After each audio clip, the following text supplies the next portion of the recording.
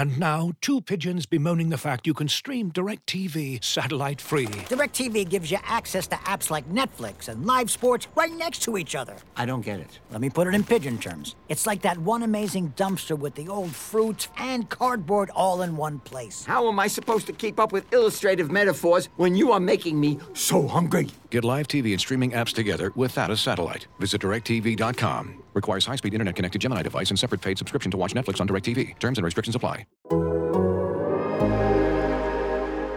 Hello, listener. I'm Carl Anker, and welcome to Talk of the Devils, the Manchester United podcast from The Athletic.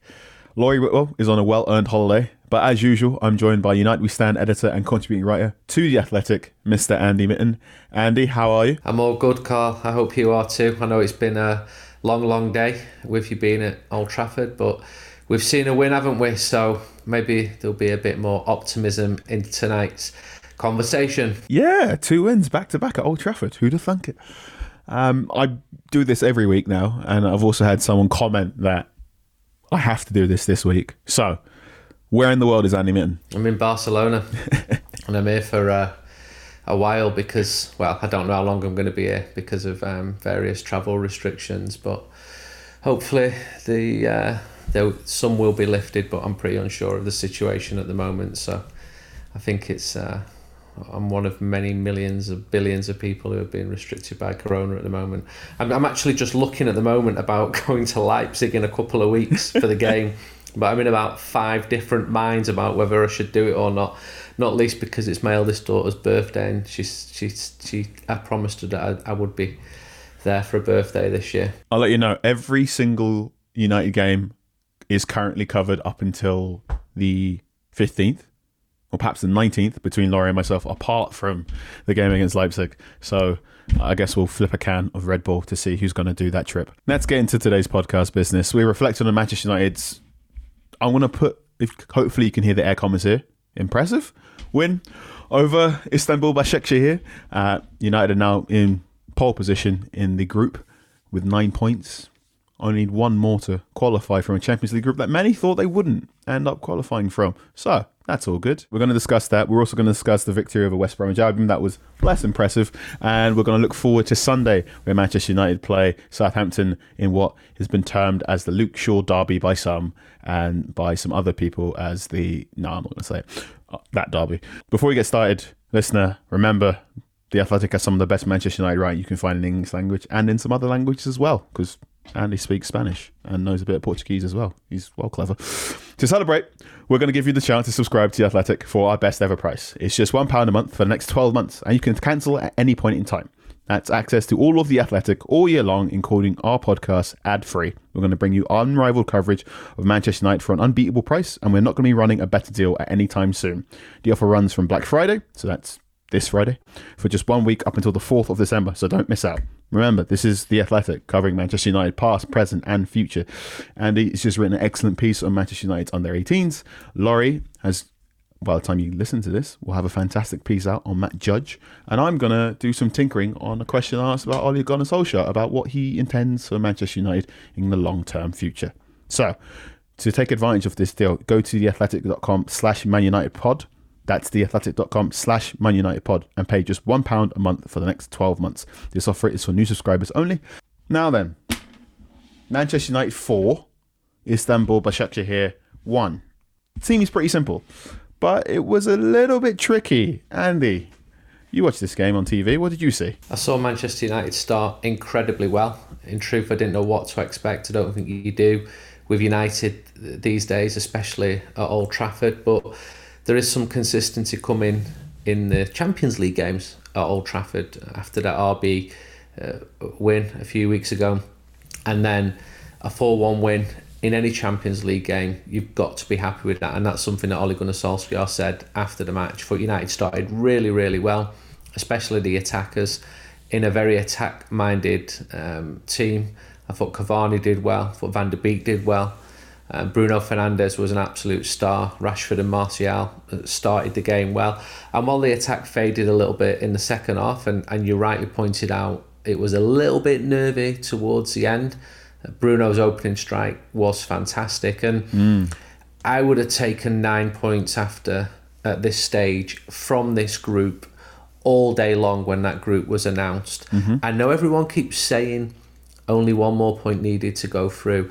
I'm not as convinced as some people, because PSG at home is a game United could easily lose, and the RB game away is a game United could easily lose. So I've been really encouraged by the form in the Champions League, apart from that horror result in Istanbul a few weeks ago.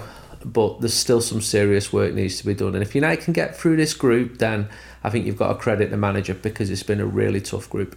It really was. I did not expect 9 points, especially in this manner. I thought perhaps they'd nick a draw against one of RB or against PSG, and I expected them to beat Istanbul both times. I think I wrote a piece on The Athletic saying United will go to the final day of the Champions League group and it wouldn't be in their hands.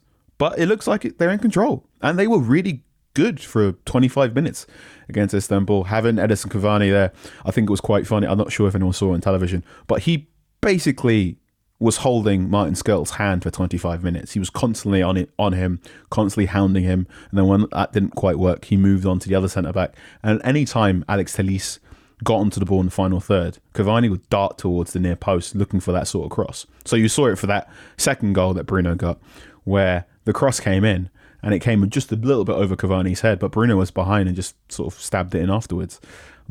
I believe, if I get the numbers right properly on my special spreadsheet, Alex Telles attempted something like 11 crosses in the first 20 minutes.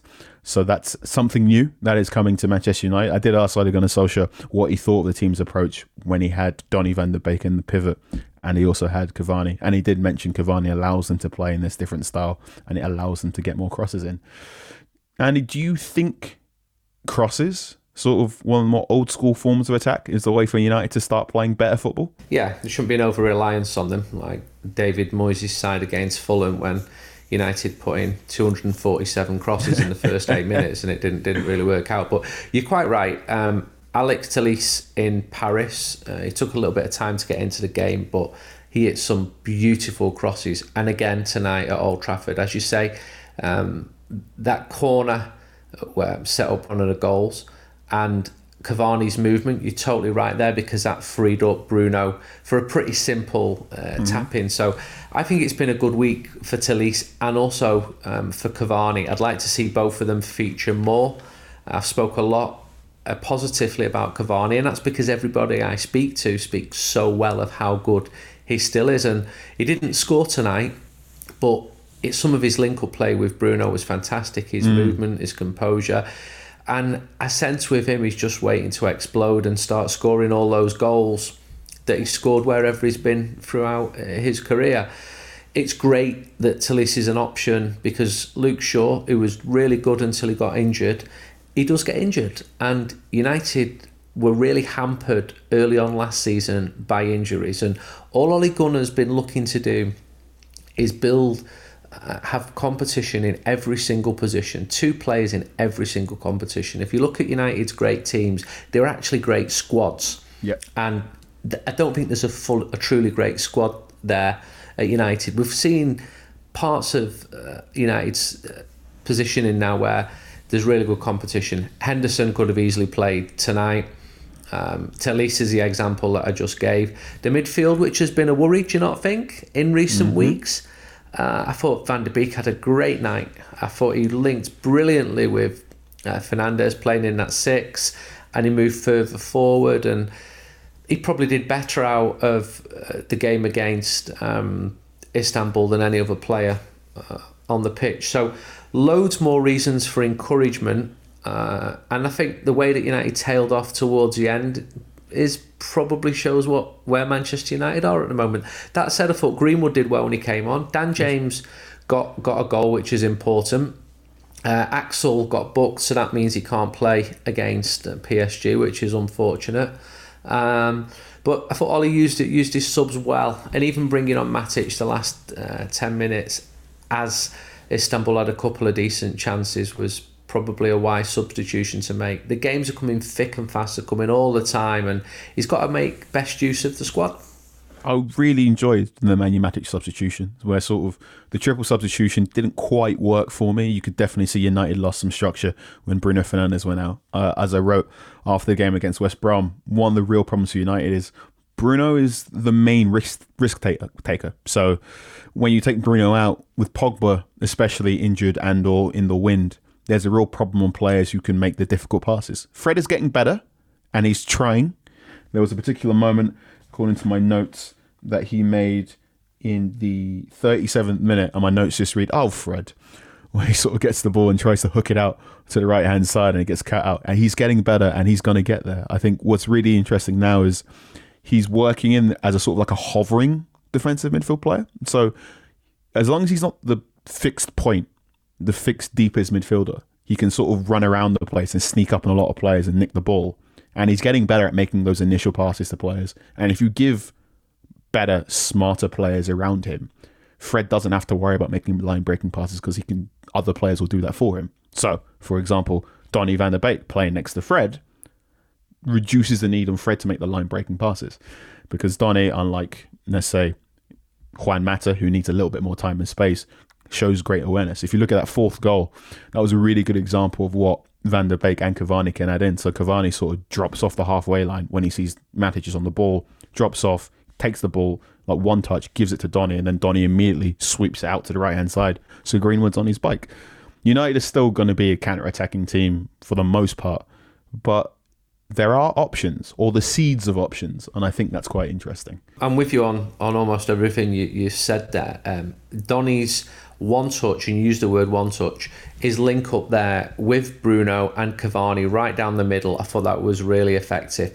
Fred, as soon as you started to make the point, I knew what you were going to say. he made two absolute stinkers in the first half, and he's still got that in him. And one thing I miss is, I would have spoke to him after that game tonight in normal circumstances and got a bit more depth, and hopefully would have been quite positive, because I think he's had a decent game. And I think he's been playing pretty well. He was poor against Arsenal, I think, but aside from that, he's not doing so badly. And after a really bad first season, I think he is more confident. And confidence was always a big issue for him, because he would train well and then he'd go into a game and he'd give the ball away and his head would drop down a bit. But he's become an established player for Manchester United. And Donny's the one, I think, who can take the most from the game against Istanbul. I think United were vengeful after that against Istanbul, following that pretty horrendous defeat in Turkey. And there's been 3 wins now, Carl, since that game. Everton, West Brom, which was a struggle, but Everton wasn't a struggle, and Istanbul wasn't a struggle either. You know, there's 7 goals been scored in those 2 games. They got the 3 points against West Brom, which it was ugly, but it was 3 points and it was much needed. And the league table still doesn't make pretty reading, but the mood has definitely lifted. And like for like, United are actually 2 points ahead at the same stage compared to last season.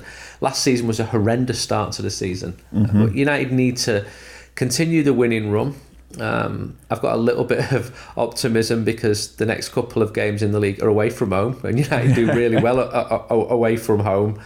But they've got to keep getting it right at Old Trafford. But 2 wins in 4 days at Old Trafford, I would have had that all day long if we would have spoke about that a week ago. Looking for an assist with your credit card, but can't get a hold of anyone? Luckily, with 24/7 US-based live customer service from Discover, everyone has the option to talk to a real person anytime, day or night. Yep, you heard that right. You can talk to a real human in customer service at any time. Sounds like a real game changer if you ask us. Make the right call and get the service you deserve with Discover. Limitations apply. See terms at discover.com/creditcard. Ollie said something quite interesting to MUTV before the game against West Brom, where he doesn't really believe in home games or away games anymore. He said it's something like they're just games because there's no crowd. He seems like he doesn't quite enjoy the lack of emotional connection that you get from games without the crowds there, something you've touched upon recently. He's right. He's totally right. Old Trafford would not have accepted those performances against Arsenal and Chelsea in particular. Tottenham was a freak one. You're going to get results like that once every 5 years or whatever. But the pedestrian pace in which those games were played, the fans would just not have accepted it. No way. I've been going to that stadium for most of my life, and they just wouldn't have accepted it. And I'm not saying that the fans can impact 100% on a game, but they can certainly have 10%. It depends who you talk to. I spoke to Paul Scholes a couple of weeks ago, and he said at the Salford City level he was talking about doesn't really affect the games, but in my opinion it absolutely affects the games. And even away matches, Southampton away is one of the most boisterous away matches. United fans get a really nice chunk of St Mary's, 3,500 people. It's located right close to the city centre. There are pubs close to the stadium. Plenty of those away fans take advantage of those public houses in normal circumstances. They get into the away nice and refreshed, and they're really boisterous.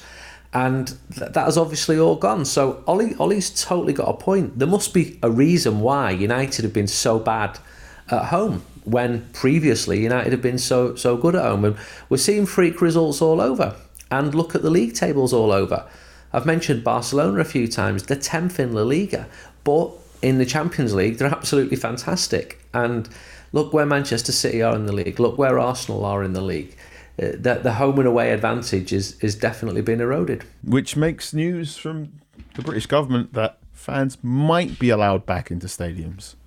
Potentially interesting. So news came out, I want to say, yesterday. So by the time you get this listening, it'll be Wednesday. So on Monday, news came out that crowds up to 4,000 people will be allowed into outdoor events depending on lockdown. So Manchester was in Tier 3 before national lockdown was put in place, which would make Old Trafford unlikely to allow up to 4,000. So I believe the ruling is 4,000 if you're in Tier 1, up to about 2,000 if you're in Tier 2, and then if you're in Tier 3, unfortunately, no luck. It will be remains to see. I think we will find out on Thursday in the afternoon UK time. Boris Johnson is particularly tardy with his announcement, so who knows. But on the Thursday, he will announce what area is in what. And if Manchester manages to be in Tier 2, COVID rates have been falling, so fingers crossed. There is a slim chance, I'm not going to say a good chance, there is a slim chance that the Manchester Derby on December 15th could have crowds in. Andy, I've never been witness to a Manchester Derby before in a stadium. What's it like? Hit and miss, if I'm honest. And I've written a book about Derby games, and compared to some of the best in the world, the Manchester one is hit and miss. So if we're going to talk about the last one, the last game at Old Trafford in front of a crowd, definitely hit. If you're going to talk about the away games recently, where United have done particularly well, and you're in that away end, it's absolutely brilliant. You've got 3,000 away fans, you've got City fans screaming at you from all sides, and it's great. But a lot of them are miss. You're quite right to talk about the falling rates. Old Trafford's in Trafford, that's the borough, and the rates in Trafford are among the lowest in Greater Manchester, and they've fallen quite significantly. There's so many factors, and we've had a few false starts here. The authorities have got to consider how the fans get to the stadium, thousands of fans on using public transport, using the Metrolink, for example. But I was at that game in Turkey a few weeks ago, and that's been the only game this season where there has been fans, and we're talking 300, and it made a huge difference. It made a huge difference. There was one away fan, Barmy Kev, and obviously he couldn't say anything, and he shouldn't have even been in there. But it does make a difference. And if there are 4,000 in that side Old Trafford, I know that throws up all sorts of complications as to who gets those tickets, and people are definitely going to be unhappy about that. But it would bring an atmosphere, and at the moment there isn't an atmosphere. 4,000 people could make a real din. I was looking forward to fans coming back in October. We even printed copies of United We Stand in anticipation of that, and I wrote the story in The Athletic because I got a little tip off about it. But even as I was writing it, the chance of that happening was decreasing by the day because the COVID rates were going up so much. So it would be absolutely brilliant if we see fans inside Old Trafford, if it's deemed to be safe, this calendar year, because it's something I wasn't expecting. And I know that a lot of United fans have just written off this season. They miss going to the matches. It's not just the football, it's the occasion. It's meeting your friends before the game. It's going and shouting, and that's people love going to football matches in their absolute millions. But You will get to enjoy it, Carl. I don't know when normality is going to be resumed because nobody does, but go to the derby at home and away. There's been some pretty rough moments in the last decade against City because City have obviously had a very good team, and City's record at Old Trafford has been brilliant up until when Scott McTominay got that second and United won in March. But yeah, when it's bouncing, when Marcus Rashford, a Manchester lad, scores the only goal away in a Manchester derby, and you come out the ground and City fans are absolutely floored, and like me, you get on a plane the next morning to Barcelona and you see two of City's leading executives, because City are full of Catalans, and you walk past them and say, Rashford's absolutely brilliant, to your imaginary mate who's not even on the plane, just so they can hear you and look round at you. And I feel you look round all you like, I'm allowed to say that, what are you going to do about it? He is brilliant and he's just scored a great goal. Next question. It's Southampton on Sunday. This is my expertise. This will be quite difficult. Paul Pogba was currently injured with an ankle injury, so I'm not going to talk about him because he hasn't had a great record against Southampton. What I will say is, if everyone is fit, and that's a big if, because Victor Lindelof went off at half-time. I think he's back twinged. Aaron Wan-Bissaka went off in around about the 60th minute because he felt something, and other reasons. But if everyone is fit, I take the same starting lineup again. What about you, Andy? Yeah, I would. As you say, Aaron went off. I think it was an ankle issue, and Victor's had back issues. And I'd like to ask you about Southampton, because I know that you covered them professionally last year. That was the first time I met you was at the game last year. That was a pretty disappointing 1-1 draw at St Mary's. It seems so long ago that, but if United win, they'll only go level with Southampton. Southampton have topped the table recently. What are Southampton doing right? Or what's the manager doing right? Because I was at the game at Old Trafford during lockdown and they were a cracking side. They are incredibly well coached by Ralph Hasenhüttl. He very much believes in this high-pressing 4-2-2-2 system. And they've got... You know how Manchester United used to constantly have problems with Wolves? Because Wolves would just set a trap in central midfield, and the moment one of those central midfield players would get there, the Wolves player just shoot up and nick the ball off him. Southampton are a bit good at that. So if you remember the 2-2 draw against Southampton behind closed doors at the end of last season, the first goal Southampton scored, it came the ball, they worked the ball round and Pogba got on it. And the moment that happened, Romeo and Ward-Prowse just sprung up on him and nicked the ball, which is why I'm sort of not too sad if Pogba doesn't start. United will need to be ambitious, especially in that central midfield area, because that's where the battle is for Southampton. Southampton now are also getting quite good in build-up play, so they will be quite patient in their attacks, and they're getting good at what's, I think the term is basically second phases or second waves in the penalty area. So when the cross comes in, not only do you have your initial striker, but you have the person just behind them, so there are two places to aim. United will need to be wise to that. Big ask for Harry Maguire, but I think the impetus will be on Manchester United to win this one. There should be enough firepower from this United team. Their tails seem a little bit up. Something I found quite interesting from Solskjaer before this game against Istanbul is he talked about how his plans often change depending on who scores the first goal. It wasn't quite Mike Tyson's quote about everyone has a plan until they get socked in the mouth, but it wasn't far off. How do you think Manchester United are in terms of defending, Andy?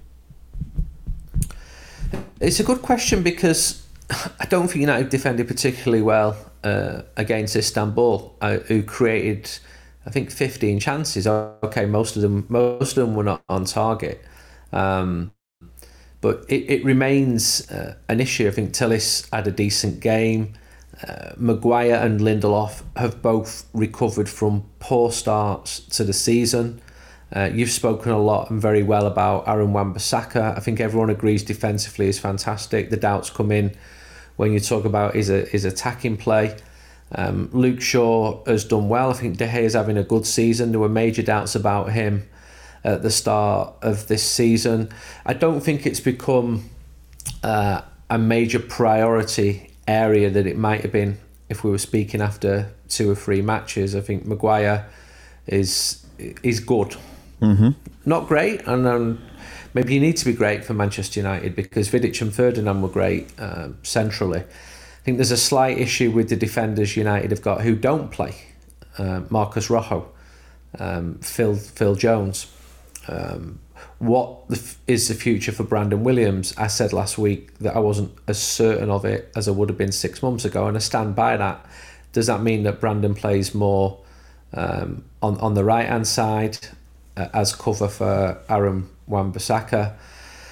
So the goals which have given United a pretty horrendous goal difference still, they've stopped being leaked. But I'd be interested to see how that defence does against PSG, because they battered United last time they came to Old Trafford, and even Southampton last year. It was a really interesting game at St Mary's. It was early on in the season. It was in the August. United were brilliant, and no, not brilliant, very good in the first half. Juan Mata was really good at finding spaces, and I think he set up Dan James for a goal. But in the second half, United's defence was really under pressure, and Southampton deserved their equaliser, and it seemed like a fair 1-1 draw, and it was a really disappointing result for Manchester United. And I think a draw would be disappointing this weekend as well, because United should be winning and need to be getting back up the table.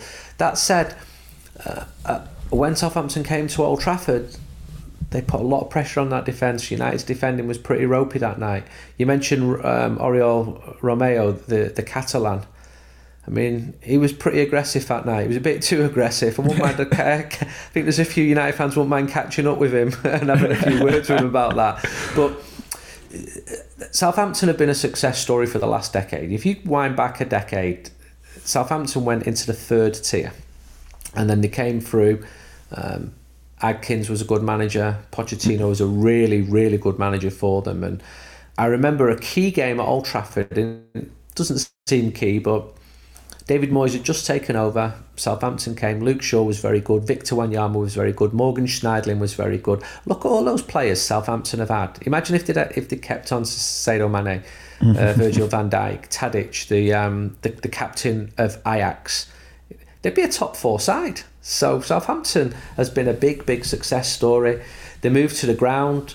It holds 32,000. It's full most weeks. I can remember going to the Dell when it held 15,000. It was nowhere near fit for purpose for Premier League football. So it's going to be a tough one. It really is. Look at Southampton have won 5 of their 8 matches and only lost 1, if I'm not mistaken. It's going to be fun, and it's going to be on a Sunday as well, which will be quite interesting. We will one day eventually get into how do Manchester United deal with sleep patterns, because we've just had 2 nighttime games, and now they're going to go into a 2 o'clock game on the Sunday. And Ollie has complained about the 12 o'clock kickoff they had against Everton, which was a game that Ollie has brought up 2 or 3 times in his press conferences now.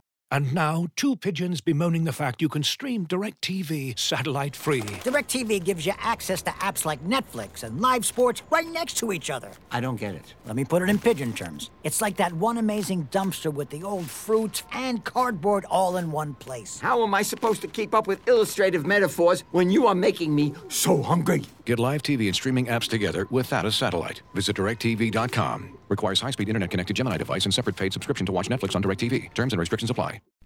As you've probably heard by now, we've teamed up with BetMGM this season. We'll be using BetMGM lines to make all of our picks, and we'll have special offers for our listeners each week. If you haven't signed up for BetMGM yet, use bonus code The Athletic, and you'll get a 1-year subscription to The Athletic, plus up to a $1,500 first bet offer on your first wager with BetMGM. Here's how it works. Download the BetMGM app and sign up using bonus code The Athletic. Make your first deposit of at least $10. Place your first bet on any game and claim your voucher for a 1-year subscription to The Athletic. See BetMGM.com for terms. U.S. promotional offers not available in D.C., Mississippi, New York, Nevada, Ontario, or Puerto Rico. Gambling problem? Call 1-800-GAMBLER. Available in the U.S. Call 877-8-HOPE-NY or text HOPE-NY 467-369 in New York. Call 1-800-NEXT-STEP in Arizona. 1-800-327-5050 in Massachusetts. 1-800-BETS-OFF in Iowa. 1-800-270-7117 for confidential help in Michigan. 1-800-981-0023 in Puerto Rico. First bet offer for new customers only in partnership with Kansas Crossing Casino and Hotel. Don't forget, if you haven't signed up for BetMGM yet, use bonus code The Athletic, and you'll get a 1-year subscription to The Athletic, plus up to a $1,500 first bet offer on your first wager. Let's talk about some of the current articles we have on the website. On Tuesday, Andy, you had a great little chat with the under-18s coach, Neil Ryan. Neil's an interesting lad. He's the son of Jimmy Ryan, the former assistant manager to Sir Alex Ferguson. And Neil played as a professional. His career didn't work out as he'd hoped. He was at Luton, then he went to America, played under legendary United goal scorer Dennis Viollet, who's, along with George Best, 5th in the all-time United top scorers chart. And then he came back to Manchester. He played at Altrincham. My brother played at Altrincham. Colin Little, who's Neil's assistant, is a legendary non-league striker. He was also at Altrincham.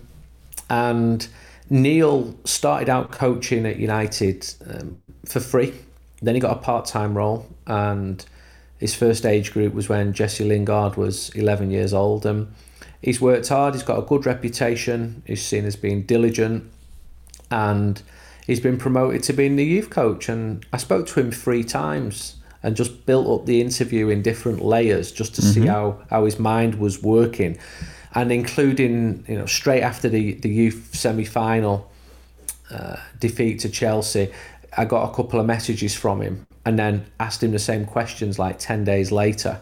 And I think we should be doing that type of journalism, Carl. I've seen pieces that you've done where you wouldn't see them anywhere else. So Neil's never going to be front page news. He doesn't want to be front page news. He says if you're a coach, you're in the shadows, but that doesn't mean we shouldn't be speaking to these type of people and telling their story, because this is the man who's coached players like Marcus Rashford when Marcus Rashford decided he wanted to be a midfielder, and Neil said no, you're a forward.